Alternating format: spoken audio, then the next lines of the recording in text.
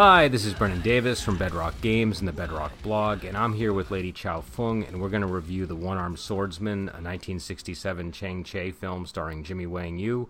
The film is about Fang Kang, the top student at Master Chi's Golden Sword School. When his teacher's daughter slices off his arm in a fit of rage, he retreats from the martial world, and there he finds love. There he also discovers a left-handed sword play manual that his new lover gives to him, and he uses that to save his schoolmates from a vengeful master named Long-Armed Devil. So that's the really sort of condensed version of the story. There's a lot more to it. It's not an especially short film. So Lady Chow Fung, why don't you start with what you thought of this movie?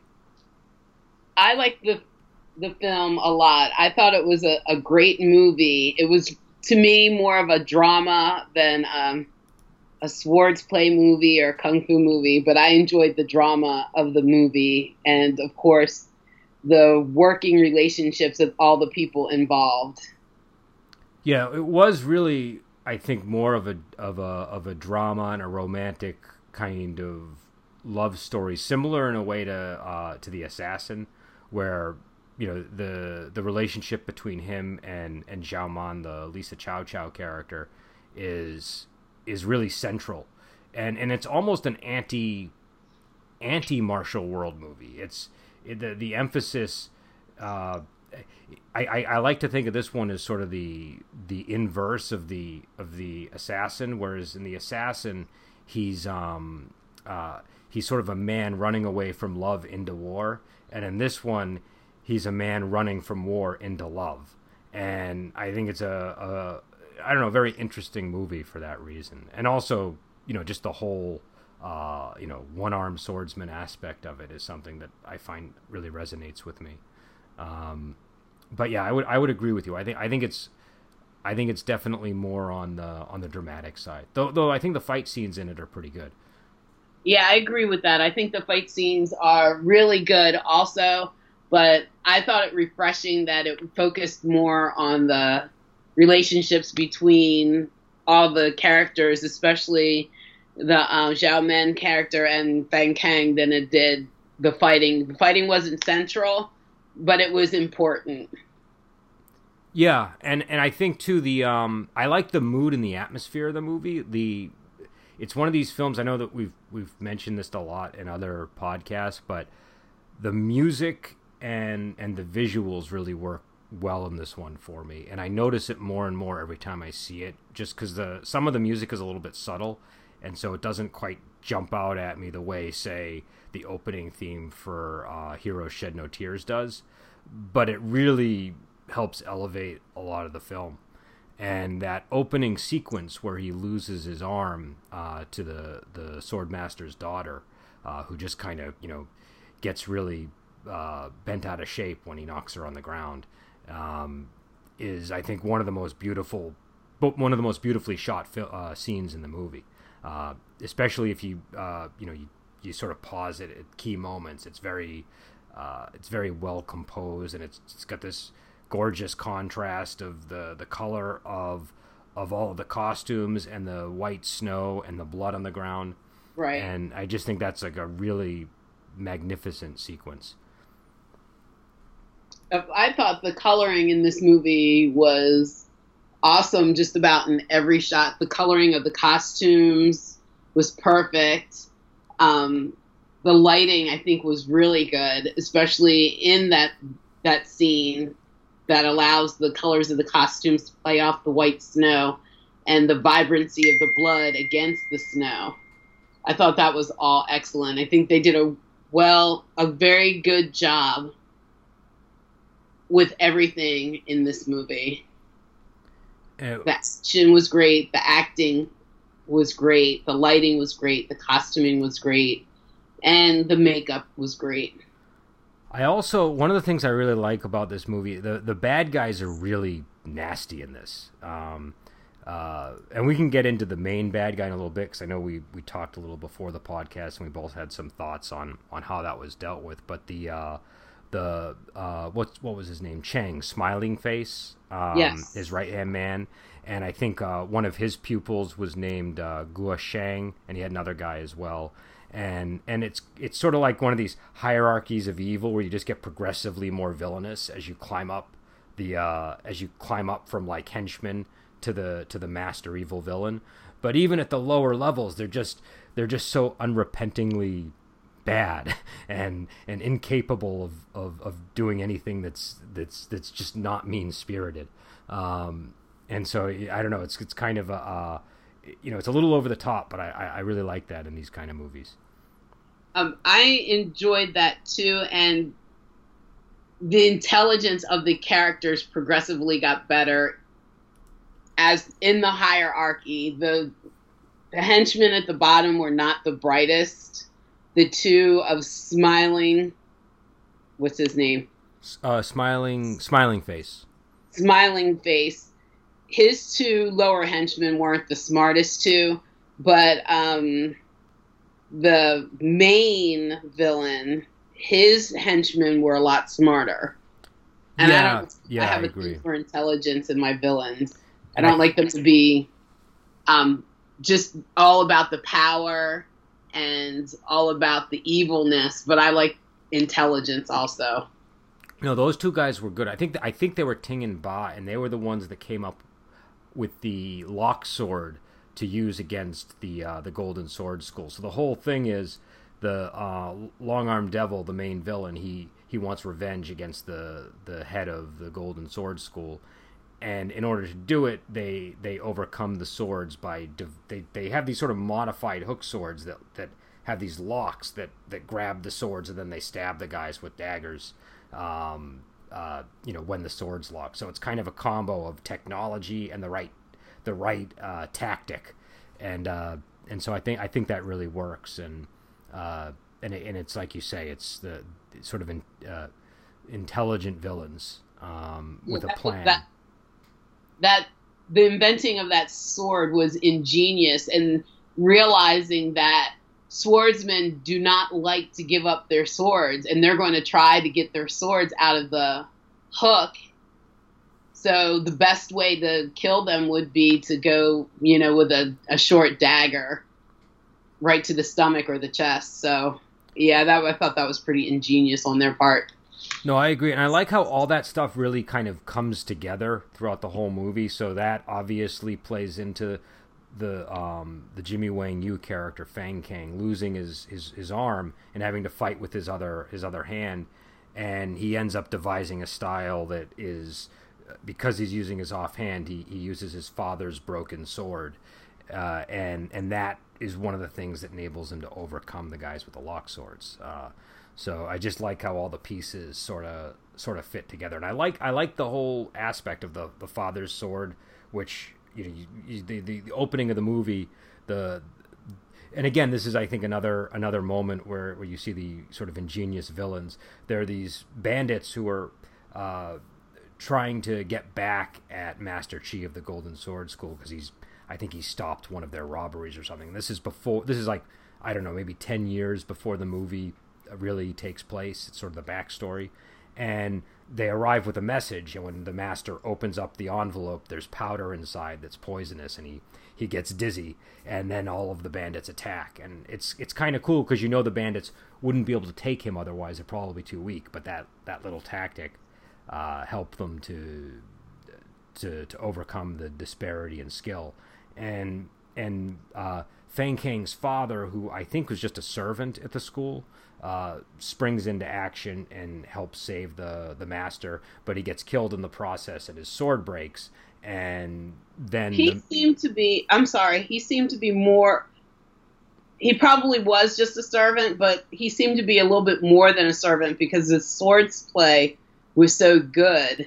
Yeah, I've wondered about that, and I don't know what the real explanation is, but I agree with you, because he was really, and I was even looking at it this time to see, like, I was checking to see, like, is there any, obvious problems with his sword play or something that we're supposed to be zeroing in on, and I guess he must have still known how to use a sword, but I think the basic idea was just that he was, like, lower class than the other people at the sword school. And for whatever reason, he, I don't know if he was an actual student or not, but they kept referring to him as the servant. And when he dies, because he's protected the master agrees to take in Fang Kang, his son, as his student. But then, when they advance 10 years later, that's sort of the source of tension between him and the master's daughter and the other two senior students. So, go ahead. I'm sorry. And the master's daughter has some romantic feelings of her own towards Kang Fang.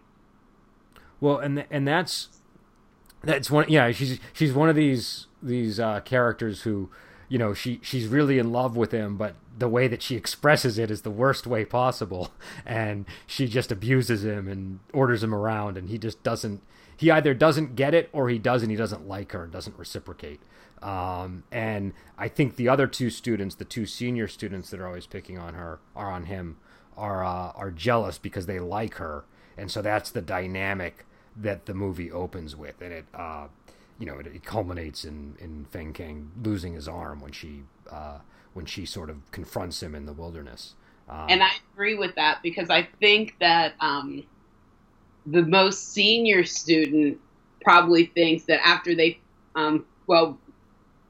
find out that the father's going to have this big birthday party and retire, he probably thinks that he's going to actually become the new leader of the school, and in turn will get the hand of the daughter, but he sees that she's still in love with him even after he's gone. Yeah, I think that was definitely what was going on there, and we should say I think this is loosely based on the Return of Condor Heroes storyline. Not a lot. Like, it's not the whole story, and it's very sort of fast and loose with the characters. But that core idea of the main hero having his arm taken off by the master's daughter is very reminiscent of what happens to the main character in that story. And so I think they just kind of took that as like a nugget and then just worked a whole movie around it. But yeah, I don't know. I think it's it's an interesting part of the film, though, that the way that it opens up with all that, and just the artful way it deals with his father's sword, from him picking it up off the ground when his dad dies to it being handed to him again by Zhao Man when she's nursing him back to health, and then it becoming useful when he learns the left-handed swordplay style. But yeah, so I but I don't know. I think this is, to me, this is sort of a masterpiece when it comes to this kind of filmmaking, and I just find that every time I see it, I'm always sort of noticing other things about it, or blown away by something I hadn't really observed before. But yeah, so I don't know. Did you have any before we get on to the main villain, because I know we want to talk about that, but any other thoughts on the sword school itself, or the arm severing sequence? Well, I'll talk about the characters. I didn't find that Fang Kang was all that likable at the beginning of the movie. He was a bit arrogant. He was the better of the four students at the time that were at the school, but he could have been a little bit more humble about it, since he came from humble beginnings. But he was humble in front of the master more so than he was with his fellow students, because he knew he was much better than they were. So I found him to be unlikable at the beginning of the movie, but after he loses his arm and everything that he goes through throughout the movie made him more likable at the end of the movie. And I thought that the Swordmaster's daughter, I just didn't like her at all. Yeah, she doesn't grow very much. She does not learn anything from all the horrible things. A thing. I mean, she take she takes Fang Kang's arm and she doesn't learn from that, and then her trust of Smiling Face results in the two senior students having some serious problems, and she doesn't learn from that. And then when Fang Kang later in the movie, he rescues her, and she's not. I mean, I guess she's grateful, but she's also expecting a lot from him. She's expecting him to go back and to be with her, but after all the things that she's done, why would you expect that? It's because she's spoiled. Yeah, she's the only child of the master, and she was spoiled more so, I think, by the mother than the father, because the father seemed like he was going to come hard on her, and the mother even said that he was too hard on her. I think I'm getting a little bit of something on your mic there. Just but I'm sorry. What were you saying? I think that she doesn't. Her expectation that Fang Kang would come back with her and they would live happily ever after was way too far-fetched after everything that she had done. But I think it was because she was spoiled. And I think she was more spoiled by the mother than she was by the father. I don't think the father let her get away with too much of anything. And in the one scene where the mother and father were talking, she actually did say, I think you're too hard on her. Yeah, I agree with you. She's definitely spoiled, and that definitely is the problem. And she's kind of the contrast to the Zhao Man character, who's the opposite of that, and sort of more of a simple farmer type. And she's the one that ends up, I kind of like how they meet. It's a little bit stagey, but when Fang Kang's arm is taken off, he stumbles onto a bridge, and then he falls into the river, and he lands in her boat, and then she takes him back to her village, and I think she finds one of the elders there, and he kind of helps her, and then she nurses him back to health. It was kind of cheesy, being at the right place at the right time. Yeah, it was. It was operatic. I feel it was very sort of because that whole sequence, because everybody was at the right place at the right time. It just was like in a very interconnected series of events. So first you had the students, where the fight scene happens and she takes his arm and he runs away. Then the master shows up and confronts the students, and then Yang Kang falls into the Fang Kang. In Return of Condor Heroes, the character's name is Yang Kang. Yang Gor. He falls into the boat, and then they go to the village, and then the master shows up on the bridge, and it all kind of feels a little bit coincidental, but it works if you imagine it as like an opera. Do you know what I mean? Then I think it kind of works, and I felt like that was what they were going for. So for me it was it's fine, but yeah, it is a little on the cheesy side. And then there's that the whole extended sequence where he's sort of recovering under Zhao Man's care, and she's kind of guiding him, like she's not only helping him recover from losing his arm, she's showing him another way of life that he hasn't really known before, and so I think it's interesting, that effect that she has on him as a character. And again, like we said, she's kind of contrasted with the Chi Pei character, who's the daughter of the sword schoolmaster, who's just much more, I guess, self-centered and spoiled. But then I'm sorry, did you want to say something? I do. I wanted to contrast two more characters. Oh, sure. The henchman from Long Arm Devil, his two underlings are the complete opposite of the Chi Master's two senior students that were mean-spirited towards Fang Kang. The Golden Sword well, they're not henchmen, but his two senior students were not very good with the sword. They were not very bright, and they let the woman lead them to their deaths. Now, the two that were under Long-Armed Devil were very smart. They came up with the weapon that would ultimately defeat the rival school, and they wouldn't have. I don't think they would have fallen into the traps of a woman. They were all about the business and not about anything else. They were very smart, but they were evil. Yeah, I would agree. I think too that their costuming might have even kind of mirrored the costuming of the senior students. Because I know what was the character's name? Sun Hao, I know, was one of the senior students that had the I think like a tiger skin or a leopard skin outfit of some kind. And I think either Ting or Ba might have had something like that. I could be wrong, but I seem to remember there being something like that on his costuming. But yeah, and also I guess you could contrast them too against the two other underlings of Smiling Face, who are in their own way, they're also undermined by the Chi Pei character. So and they're not. I think at one point the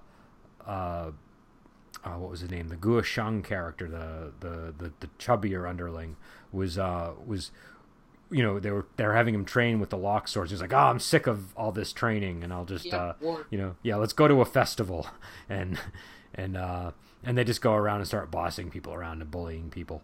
But also I liked there's a scene early on in the movie when like right after Zhao Man is giving him his father's sword, and I think it's maybe soon after he learned how to fish with his left arm, that the two underlings of Smiling Face show up at their residence and start bullying him, and he really can't do anything about it. He's pretty helpless because he's never fought with just his left arm, and they end up really sort of embarrassing him and making him feel unsafe, and then and then Smiling Face shows up and tells them to stop. But I thought that was a really important moment in the movie because it emphasizes sort of the significance of the loss of his arm. I think in a way the sequel to the movie kind of does a better job of that actually, but I still thought that scene was pretty good for that reason. Okay, let's get down to the villain, the main villain. Okay, the main bad guy. So I have a lot of mixed feelings about this guy. But I want you to start, because you had a particular criticism that you wanted to raise, so I want you to be able to get the ball rolling on this one.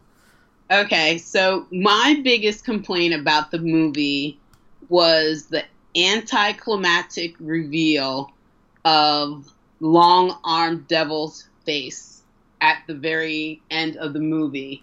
They spent so much time at the beginning of the movie hiding his identity that I thought that when they revealed him, we were going to find him to be another character that they had already shown in the movie. So my two options that I thought it was going to be was, first I thought it could be Zhao Man's grandfather, who was kind of thin, like Long-Armed Devil was, and he was older, and he had the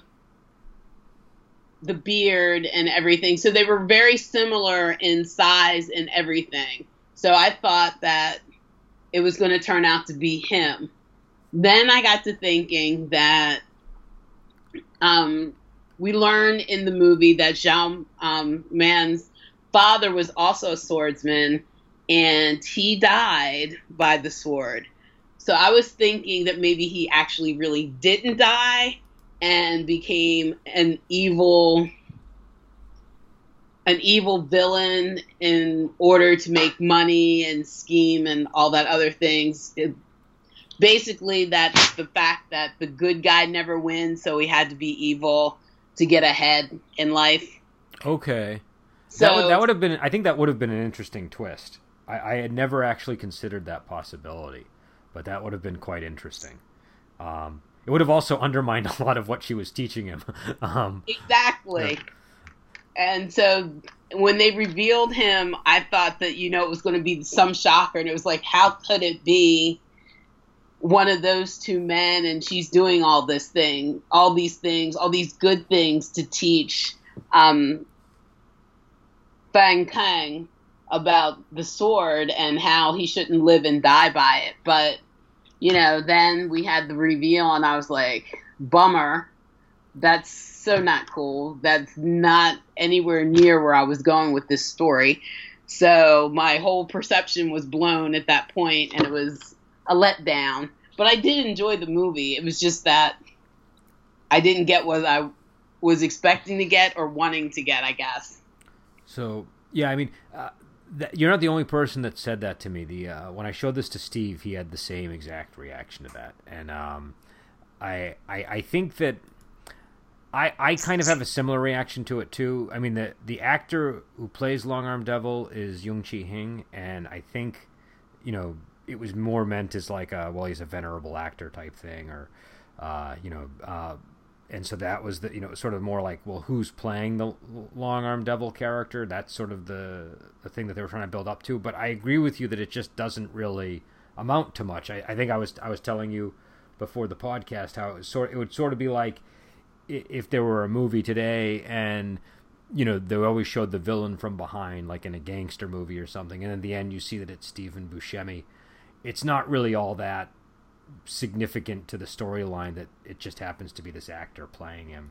And the visual of the character, like, that I've seen that guy in a bunch of wuxia movies, and he usually has a little bit more of a big presence, I feel, and in this one he didn't. When they reveal him, the costuming and the beard, and he has these short spears that he's got strapped to his back.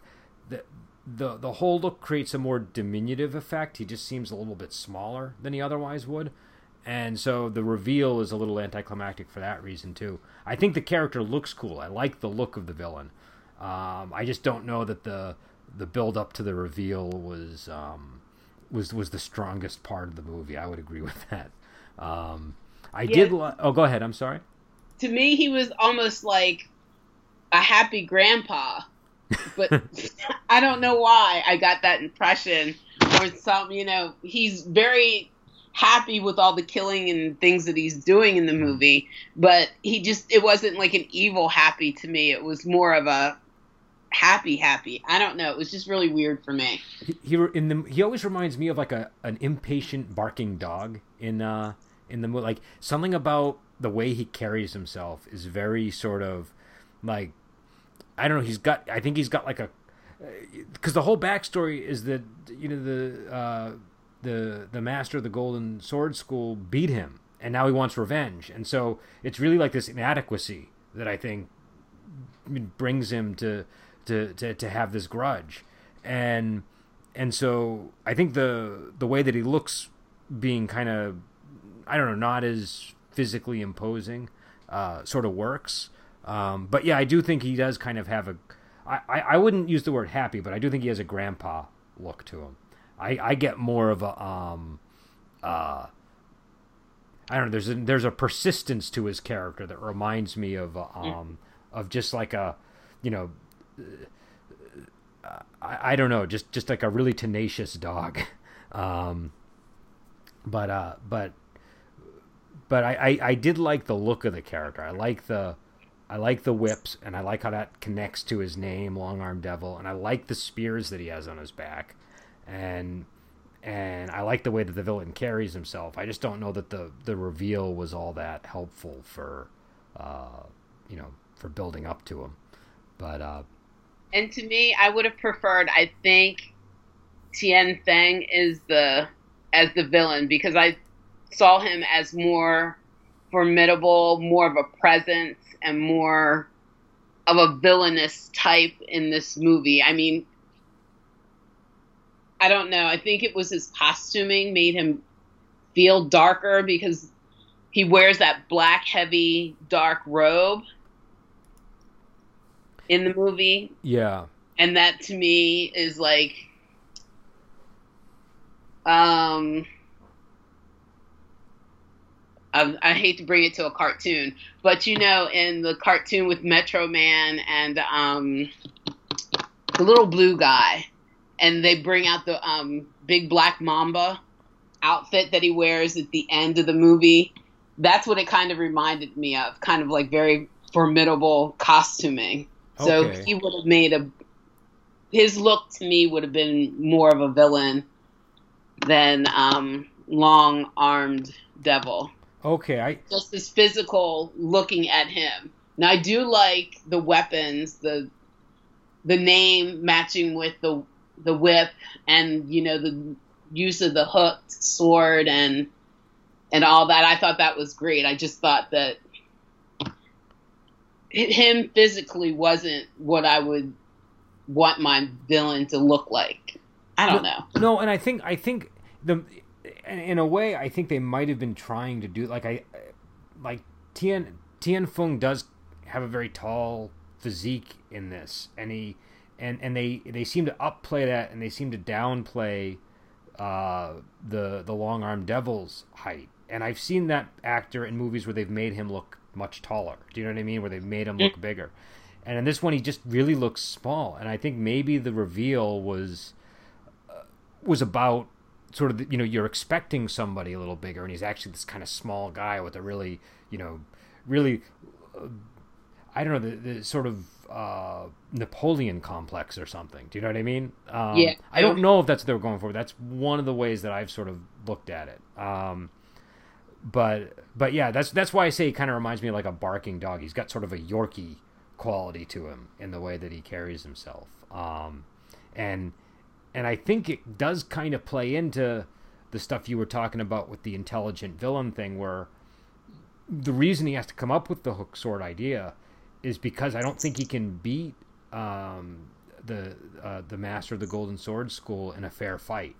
I think he needs to have that advantage in order to defeat him for sure. And so I don't know, but yeah, I would agree with you. He is kind of he doesn't come off as being as imposing as the Tian Fung character. But again, I'm not sure if that's because they were going for something else or not. But and also Tian Fung does have, just on his own, he's got a presence to him, and so but also speaking of that character, I was very perplexed by the final moment in the film when he breaks the sword, and I've never been able to really understand what his character is thinking in that moment. There's that scene where and we're gonna spoil stuff here, but where where Jimmy Wang Yu's Fang Kang character returns to the school, and he rescues them essentially from Long Arm Devil at the last moment, and he basically tells his old master that he's just gonna go retire and live with this woman, and he considers himself a cripple, and he doesn't want to be a swordsman anymore, and he leaves, and after he leaves, Tian Fung picks up the sword and gets this look on his face and snaps the sword in half and throws it on the ground, and I've always been kind of confused by that. I've never really understood what the meaning was of that gesture.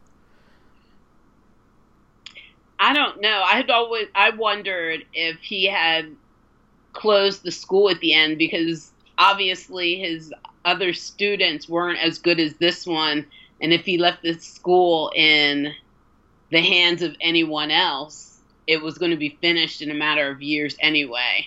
That was my take on it. And because there weren't very many members left by the very end, and he'd have to find new classes of students. I thought the breaking of the sword just meant that it was the end of his swordsman career, that he was finished with the whole thing. The school was going to close, and I don't know where I got that from. No, that's probably right. I mean, that makes total sense. And he breaks the golden sword, so it's the end of the Golden Sword School, I suppose. I've just always, just something about his, I guess what I've always been confused about is what his attitude toward the Feng Kang character is at that point. Do you know what I mean? Because he seems almost angry, and I almost, they don't do this in the next one, but it almost could become the point of a new movie where he seeks out revenge against Feng Kang, like he's mad about what happened. Do you know what I mean? And that's why I watched the second one, because I thought that's where the second one would go, because the master of the Golden Sword School was so angry at the end of that one. His daughter's heart broken, and he had no one to leave the school to because all of his disciples were pretty much inept, and he was going to have to shutter his doors, and that would be enough to make any man angry and seek revenge. That he basically, even though he was a cripple and he was excellent with the sword, he turned his back on everything that the master had given him, and he threw it all away just to be with some country girl. Yeah, and so it would have. I thought that would have been an interesting plot line for the sequel.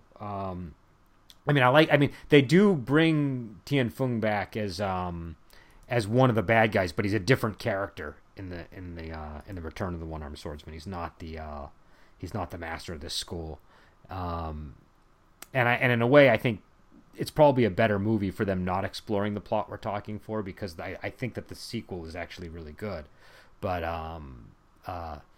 yeah, I think when I first saw the sequel, that's what I was wondering about too. I think I was very curious about that last moment in this movie, and I thought that they would maybe pick up on that, but I thought that they would explain that last moment a little bit more in the new movie, the second one. That's why I watched it.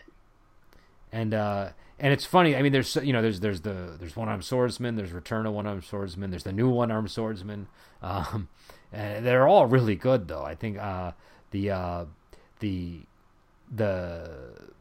new One-Armed Swordsman, I know we're not talking about that movie, but one of the things I think that one does really well is it really hammers home the loss of the arm in a way that this movie doesn't. This one does it too, but it doesn't do it quite as well as that one, in my opinion.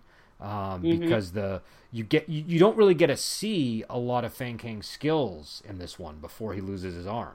You get a taste of it, and you certainly know that he's the best student at the school, but you don't get like a magnificent display of him fending off 100 enemies or anything crazy like that. And a new One-Armed Swordsman, not only do you get that, but the One-Armed Swordsman in that one, he uses two weapons. He uses two swords. So the loss of the arm is that much more significant in that one. But again, I guess that's besides the point. But just if anybody's listening to this and they're, they watch this one and then they decide to watch any of the others are totally watchable and definitely worth checking out. At least I think so. I really like, I like movies like this where the characters are missing an arm or blind or whatever the issue is. I like movies where they have that kind of a hurdle. But yeah, so I don't know. Did you have any other thoughts on the movie before we round this out?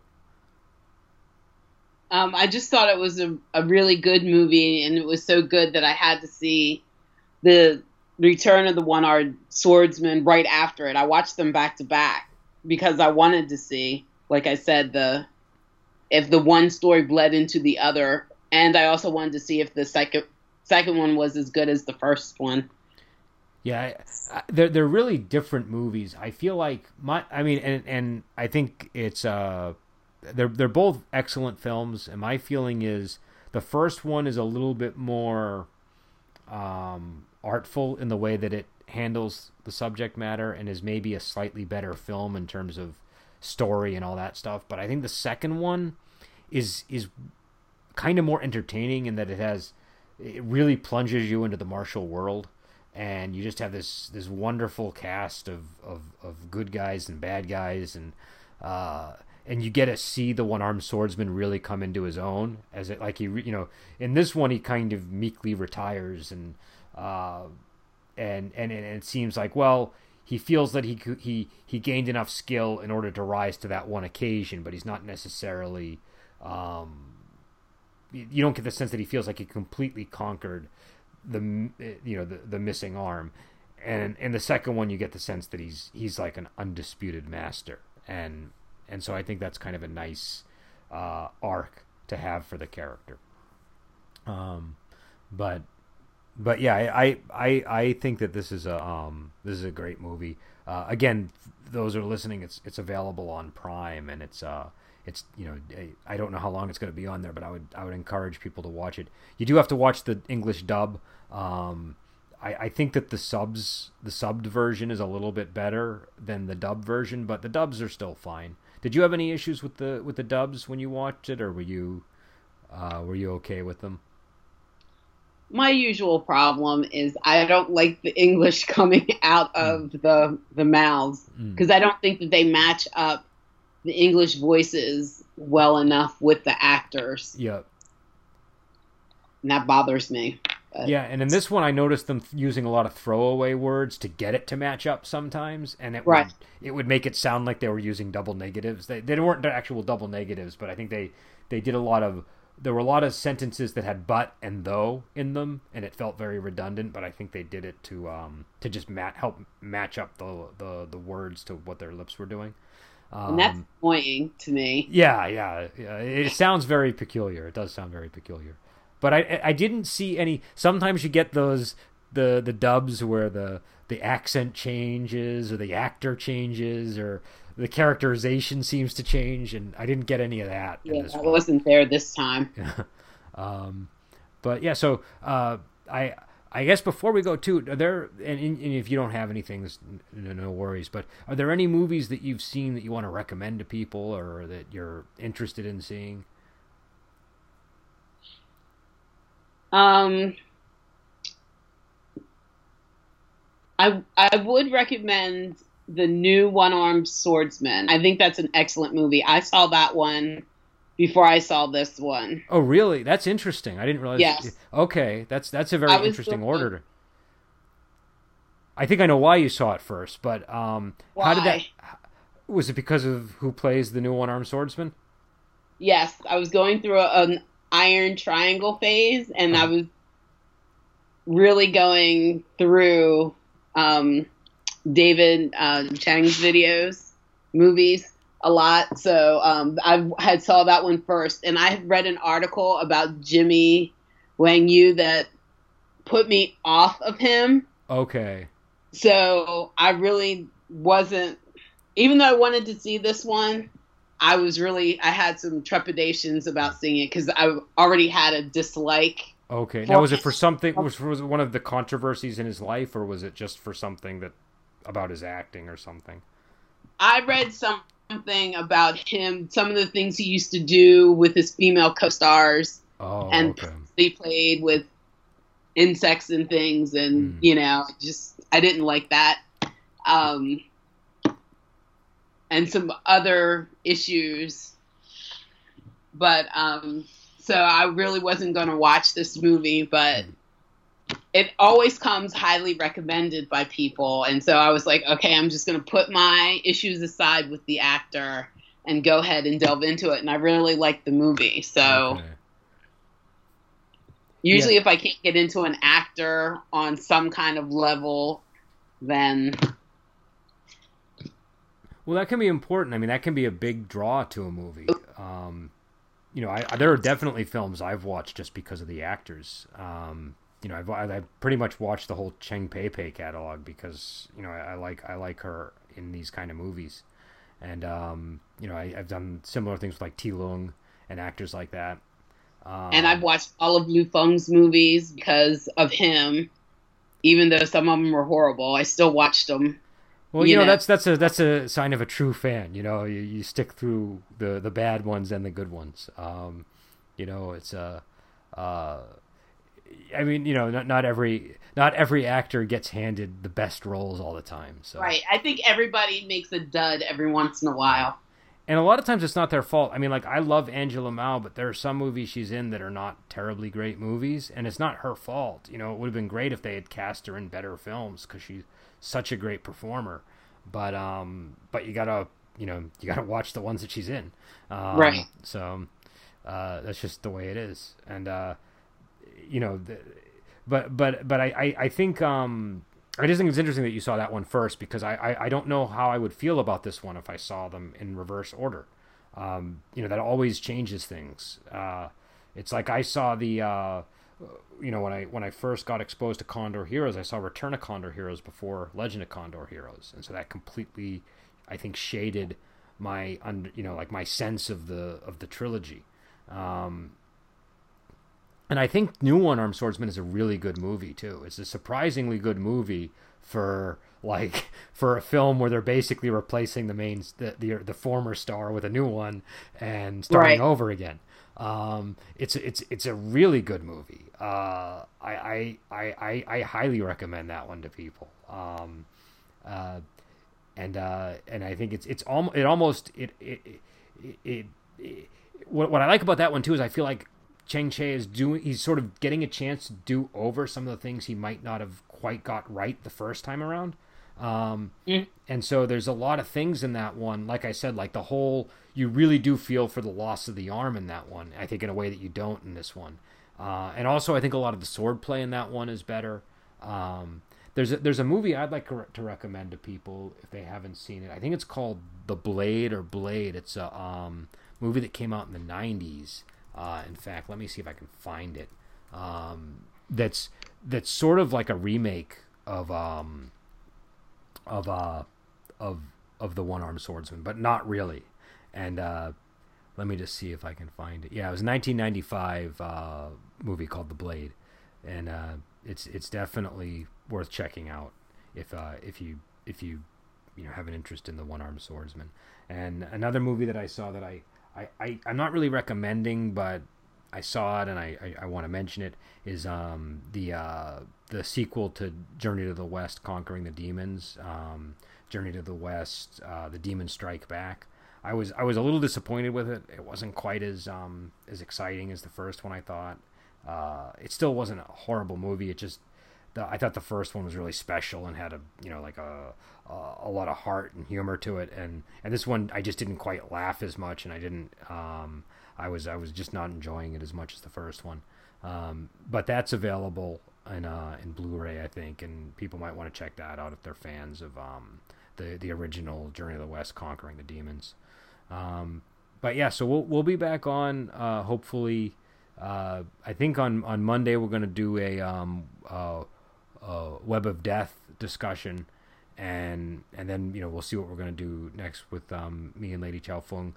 But again, the movie is One-Armed Swordsman. It's a classic, and you can check it out at Amazon Prime. It's I don't know about you, Lady Chow Fung, but I think they do a great job getting those old Shaw Brothers movies up there, and it's definitely I've gotten a lot more use out of that than my Netflix account. Me too, definitely. So I would definitely say if you're on the fence with Prime and you're a martial arts fan, especially if you like the classic Shaw Brothers, try it for a little while, because it's really they have a lot of classics on there. You do have to watch it with the dubs, which sometimes isn't always fun, but you can get over that pretty quickly. You still get to see all the action. So we'll be back on soon, and until then, we'll talk to you later.